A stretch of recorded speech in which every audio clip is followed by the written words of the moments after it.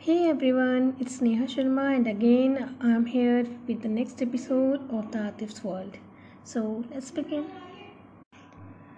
I left Amrava that night, not because I was afraid the world would know about my meeting with Shetri, not because I went soft in my knees trying to coax Ratanpal's daughter, but because I decided to check the world out on my own terms. Finally, I had contacts in Patna, some through my misdeeds and some through Ratanpal. The former were mostly businessmen or political small fry, and the latter teachers or social workers.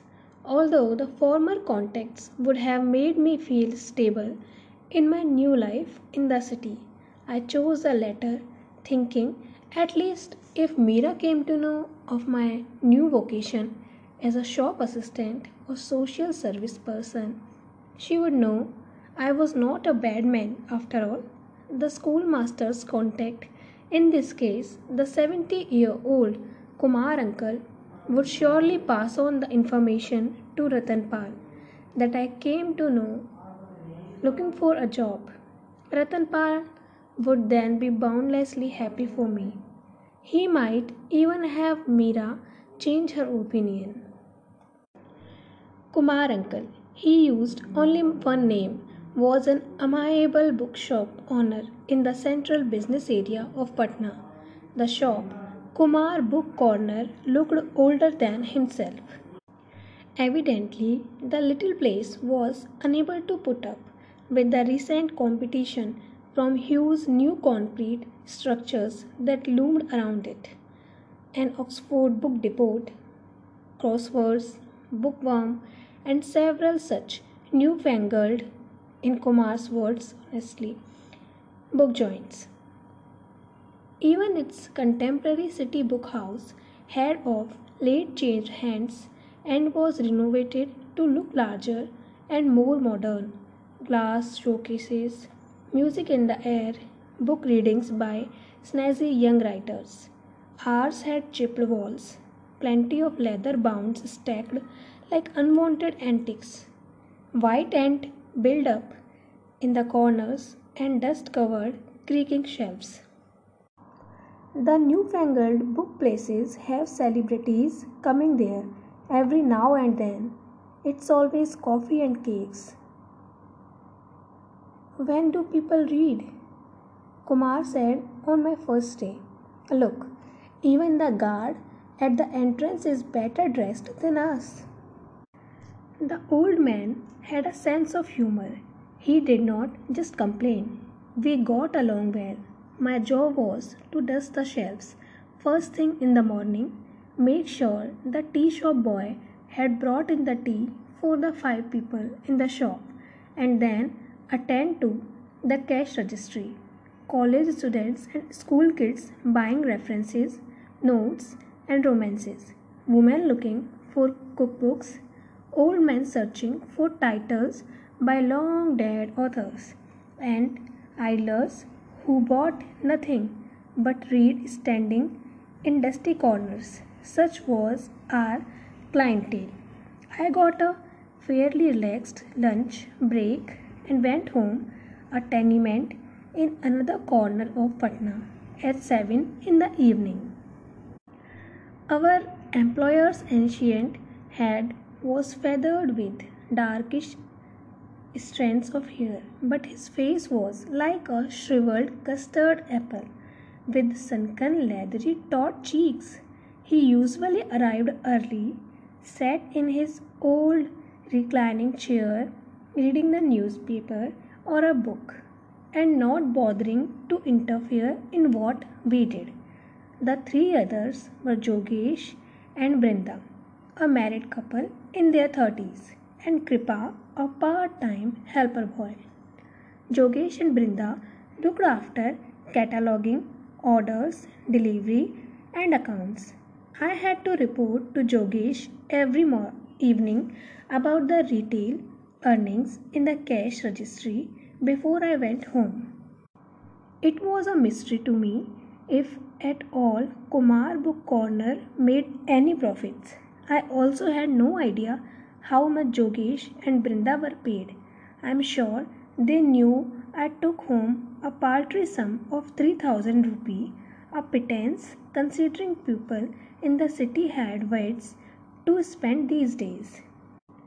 School kids carried cell phones, college students chattered about lounge bars and movies in multiplexes. Middle aged housewives discussed expensive saris, shopping malls, and Tanishq jewelry. After eating a chapati roll with egg fry from the sidewalk vendor, which cost me 30 bucks, I decided to bring leftover food from home. Difficult to believe I would invite a life like this for myself. I, the right hand man of big wigs in Amrava, not ever having to bother about what to eat, where to live, and how to spend. I have a wire from Ratan. Kumar said one day in a tone of intrigue. He wishes you well, Atif. Might even call you by this month's end. So, how do you like it here? I like books. Masterji passed to this passion to me, I said loftily. No, I mean the fact that you don't earn well, he said. I learned to manage Kumar uncle, I said. Well, that's tough to learn this late in life. How old are you? 23, 24? He said. He was right. I knew it was damn tough to learn things late, especially as I had conducted myself in a certain reprehensible way for so long. Look here, Atif, because Ratan and I are friends, it's okay for me to have you around here. But Jogesh and Brinda are worldly folks. Maybe they should not be told anything. About me? I asked. Yes, about you, Atif. What you did back in Amrava. Let's not shock them. He said. I felt embarrassed, realizing Kumar knew about all my black deeds. I was a henchman, and that's not easy to explain to ordinary people. I hung my head in a gratitude to Kumar. That's okay, my dear. He smiled in his part toothlessness. Gandhi upheld the motto, hate the sin, not the sinner. Then who believes in Gandhian justice these days? I wondered how my former employers, total non believers in non violence, were reacting to my sudden departure. Emboldened by his kindness, I asked Kumar. Ratanpal spoke to them, said he pushed you to leave the village. They took that. Masterji quoting inconvenience on my behalf made me really feel guilty. Bhushan Singh, one of your former acquaintances, Kumar said, tackling his sliding eyeglasses and folding down his morning newspaper, apparently said there was nothing to regret that you left Amrava. He said, one village gone is always a better world. I'm quoting Ratan, of course. I did not doubt Bhushan's sentiments one bit. None of those crooks particularly were interested in anyone known to be a mlech, low caste, Muslim, Christian. It was a mystery how I spent so many years of my life in that cesspool. I'm so grateful to both of you and Masterji Kumar uncle, was all I said. This old bookshop owner was an unusual man, for to hire a goon was not usual. Kumar also did other social work. Out of respect for him, even I got involved in one of his special projects at the annual book fair in Patna, an event held on state level. Kumar not only participated as a vendor but also conducted morning sessions on Gandhian philosophy combined with free distribution of the great leader's works produced as pamphlets in his bookstall.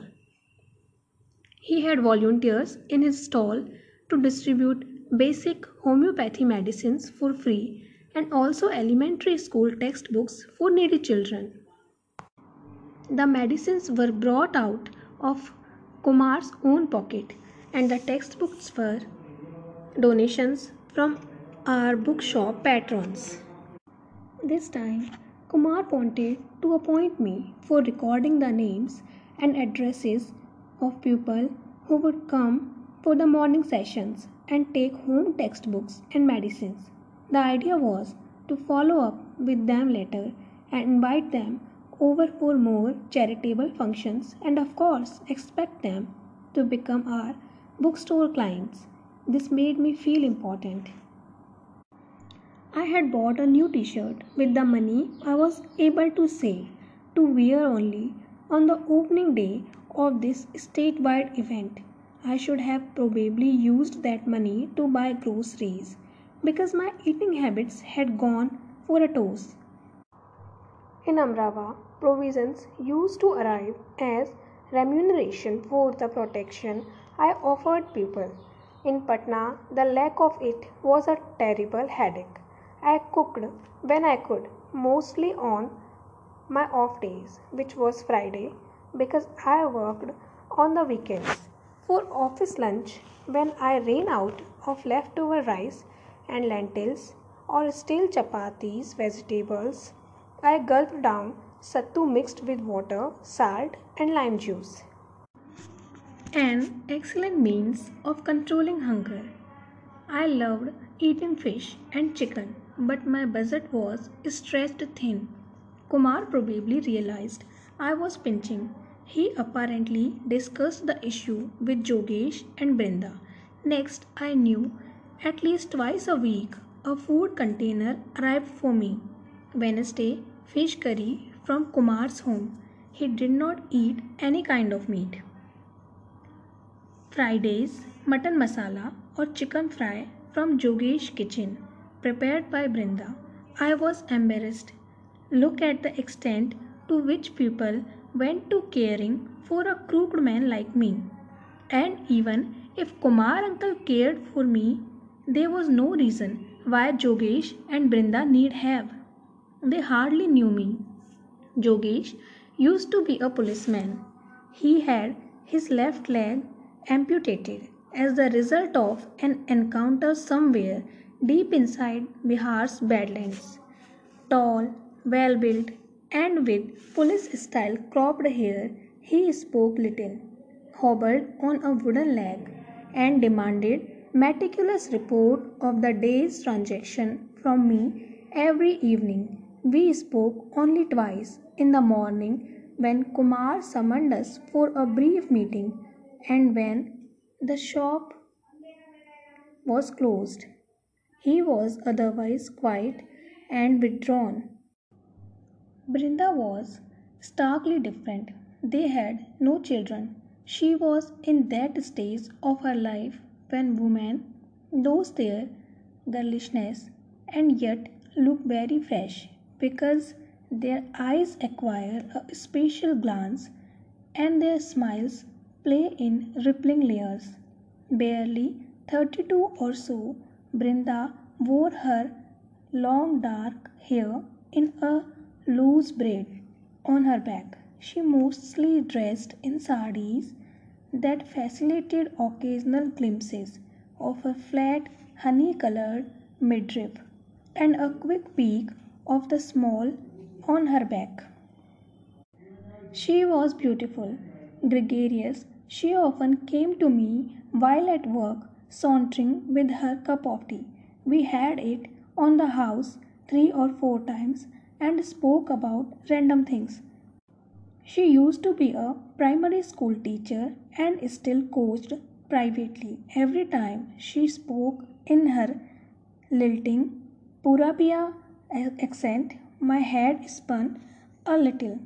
I was fast forgetting Mira, the sound of her voice, the dainty, ruddy heels on the cool cement floor where she walked about barefoot, her dark catfish eyes. All alone in my room, as soon As I tried remembering her, Brinda's face would pop up.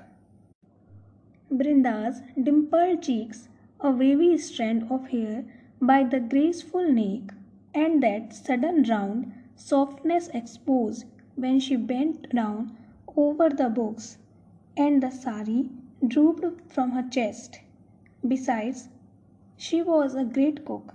I started sending back a tiny thank you note with the empty food container when the servant came around to collect it.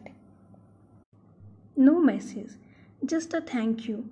I never meant it to be something special, but I guess Brinda interpreted it as one. One Friday afternoon, on my off day, she came to collect the container instead of the servant. Oh, don't be so surprised, Atif. She was cheerful as usual. Is Jogesh Bhai coming too? I stood at the open door, a little uneasy. Jogesh? No, he's working hard. Kumar uncle is making him redo old catalogues because the book fair is coming up and the auditors would also be coming in soon, she said. Why did you bother coming from work? The servant would have come, Brindaji, I said. Again, Brindaji? She rebuked, as though I were a small errant schoolboy. Call me Brinda, it's a nice name. She laughed loudly, now comfortably settled inside my one room setup. She sat down on my single creaky bed and looked around.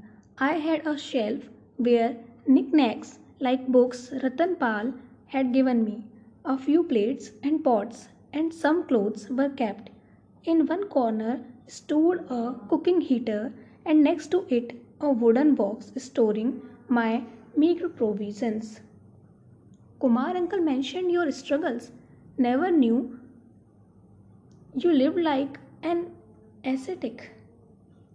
I was no ascetic.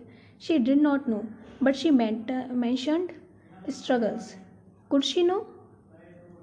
Uh, you are modest, Atif. What are you thinking? She asked.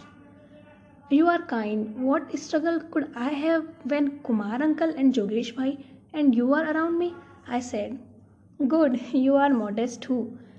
Her teeth sparkled like gemstones, her hair tumbling down out of an unfastened braid, while the crisp cotton sari she wore flew up on her face in a gust through the only window at the head of the bed. I stared at her firm chest, held tightly within a red blouse. They resembled two oversized red apples. Atif, stop, I told myself. Mira spurned me, but that did not mean I had to do this. But the pain and hunger was intense. Another gust came and she squealed. I rushed to shut the window. Dust storms with high winds were common here during the advent of spring. As I locked down the wooden pane, Brinda's arms gently wound around my waist. Atif, she said very softly, come sit next to me. I did. Look at me, you silly boy. Don't you see how I am? She asked. I saw she was beautiful, nose like white sesame flowers that blooms in thousands across the field of Amrava. Delicious lips, pan stained, cheeks soft like cottage cheese, a full bosom, and wide hips shaping down to a suitably heavy bottom. This is what Ratanpal made us study in his secondary school syllabus, a traditional beauty described in Kalidas works, seen in temple sculptures. I was a fairly good student. I kept remembering those details as her busy hands caressed me all over. Jogesh and Kumar uncle would not know she was away for a half day off she had acquired for working overtime in the past. Her servant had taken off. She was out to attend some course. I felt guilty, but like most guilty gratifications I have had till this date. Having her seemed a delayed but natural accomplishment. On the floor, she whispered, when I could not hold on anymore. Your bed creaks. Hey guys, good morning everyone. It's been long days, so let's begin with our story. This was a month before the book fair began. I began to be fed reasonably well and cared for. Brinda did look after me well, as a mother does to a child. I never asked her what could have prompted this liaison. She never bad-mouthed Jogesh. In fact, if someone brought his name up, she would speak about the two of them in a manner that sometimes made me grouchy. I knew I had no future with Brinda. She would remain married to Jogesh. Besides, I was only a boy. Yet, the more I had her, the more despondent I felt. I'm not sure others noticed a change in me with the book fair to last 2 months. There was a lot to I do.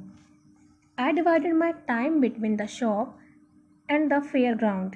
Brinda kept coming to my place now and then, still unnoticed by my busy colleagues, with Jogesh running around a lot with Kumar because he was the old man's financial advisor. She even spent some nights with me. I did not object, of course. Tell me more about yourself, Atif. She coaxed me, running her fingers through my hair. Nothing much to say. Amrava was not an exciting place to live, I said. At times, I was secretly worried. What if she was a spy working on behalf of Jogesh, the ex-policeman? He still had contacts in the police force. He could find out all about me and put me in jail. But it was tough imagining Brinda like that, especially when I saw her moan and giggle in bed. All that seemed genuine. Waking up fitfully at night or very early morning sometimes, watching her voluptuous body, and I wanted to make sure in half light that she was indeed there with me or not. Feeling my fingers, she would roll over and press close. Atif, sleep, she would say, in the lisping voice of a sweetly drunk person. When the book fair began, I sat at the entrance of the stall, a makeshift rain-proof canvas enclosure of modest size. Other vendors had bigger and better spaces. At a folding table piled up with flyers and tags that read in Sanskrit, Ahimsa Parmo Dharma, or non-violence is the only supreme religion. My job was to hang out a tag to all visitors to clip onto their shoulders. Then I took down their names and addresses in a long bound register, pretty much like the kind used in schools for roll calling. So, in a way, I felt like a schoolmaster myself. Halfway through the month, we were happy to have notched up good sales. On a Sunday, when I was busy handing out tags and welcoming some return clients, mostly government school teachers, hand after hand passed before me until one made me look up instantaneously. It was Mira. She had changed so much, actually grown up. In the past 2 years, she recognized me and smiled. No more malice, it seemed. Phew! She said she had arrived in Patna with her father a few days ago. Ratanpal had left, but she was staying with a relative to pursue a scholarship she had applied for. Masterji was very sorry for not meeting me, but he wanted Meera to come to the fair. Kumar uncle had told them where to find me. I was ecstatic. Not only did Meera come of her own accord, but she also seemed to have forgotten our past scraps and behaved as though I was a long lost friend. I showed her around the fair during my break, devoured delicious hot lettuce together from the food arena, bought her a cotton candy, and laughed happily. She asked me tons of questions: where I lived, how I lived, about my job, future plans, etc. That girl had suddenly learned to talk. She looked lovely in the ivory cotton salwar kameez, her brownness highlighted by the arc of the dark eyebrows and those shapely fishtail eyes. She kept pulling my leg. I had become a city slicker. Bush shirt, polished shoes, and all that. I so loved this new Meera. I asked her to come and see my place. She agreed. Meera was staying in Patna at least for 2 weeks. Every morning she went to the scholarship department in the university to follow up her case. In the afternoons, she came to see me at the fair. We lunched together, basked in the spring sun, and talked endlessly. Sometimes she came home for a cup of tea. Kumar uncle saw my new diversion and nodded his head naughtily every time Meera came to our stall. He knew Meera and I were old pals, childhood buddies. A couple of times when we came back to the stall from lunch, Kumar uncle mentioned Brinda was around asking for me. Yes, it was a while I had not been seeing Brinda. Work at a fair and then Meera's arrival. In fact, I had sent a note by the servant's hand saying I could not meet her then, but hopefully soon. The weekend before Meera was leaving for Amrava, I invited her over for lunch. I took off from the book fair that Saturday. Meera was tickled at the idea of me cooking her a lunch. She kept fussing over my shoulders, instructing me about the right way to cook dal. But to my surprise, the food turned out wonderfully. Or was it Meera's company? Lunch over, we sat down to talk. She on a lopsided chair, I reclining on the bed. I had an idea. The question that I had asked Meera 2 years ago. Perhaps I could ask her again. A knock on the door made me get up. Brinda stepped in quickly, then stopped short. Oh, visitor, I did not know, she said, face all pink. I mentioned Meera to you, remember? I said. She's leaving for Amrava tomorrow. Right, one of your Amrava friends? She seemed rueful. So, you are reconnecting, she said. Meera is Master G. Ratanpal's daughter. Meera, this is Brindaji, I said. Brinda shook her head impatiently. I had no idea this is what you have been doing, shirking the book fair duties, Atif. She said. I have not. Ask Kumar uncle. I was surprised at her allegation. Enjoy, you too. She slammed on the door and left, face charcoal dark with anger. Is she your supervisor? Meera's eyes widened with wonder. The next day was a blur. After seeing Meera off at the railway station and returning to the book fair, I saw Jogesh, usually not required at the stall, talking to Kumar uncle. They both seemed agitated and in disagreement with each other, stopping the moment I approached them. At Kumar's signal, Jogesh motioned me to follow him. We came out, started walking, went out of the fairground.